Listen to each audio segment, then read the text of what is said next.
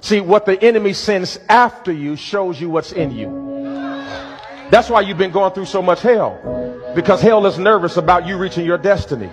That's why you've been going through so much hell, because hell is nervous. It understands if you ever get to the place of your full strength, if you ever get to the place of the full knowledge of who you are, if you ever get over your insecurities and start walking into your destiny, if you ever get over the fact that they hurt you and it doesn't matter, if you ever get over the fact that no weapon formed against you shall prosper, and you start to walk in the boldness like, I'm God's man, I'm God's woman, I'm a child of God. It doesn't matter what you say, it doesn't matter what you do, I'm going to live and not die.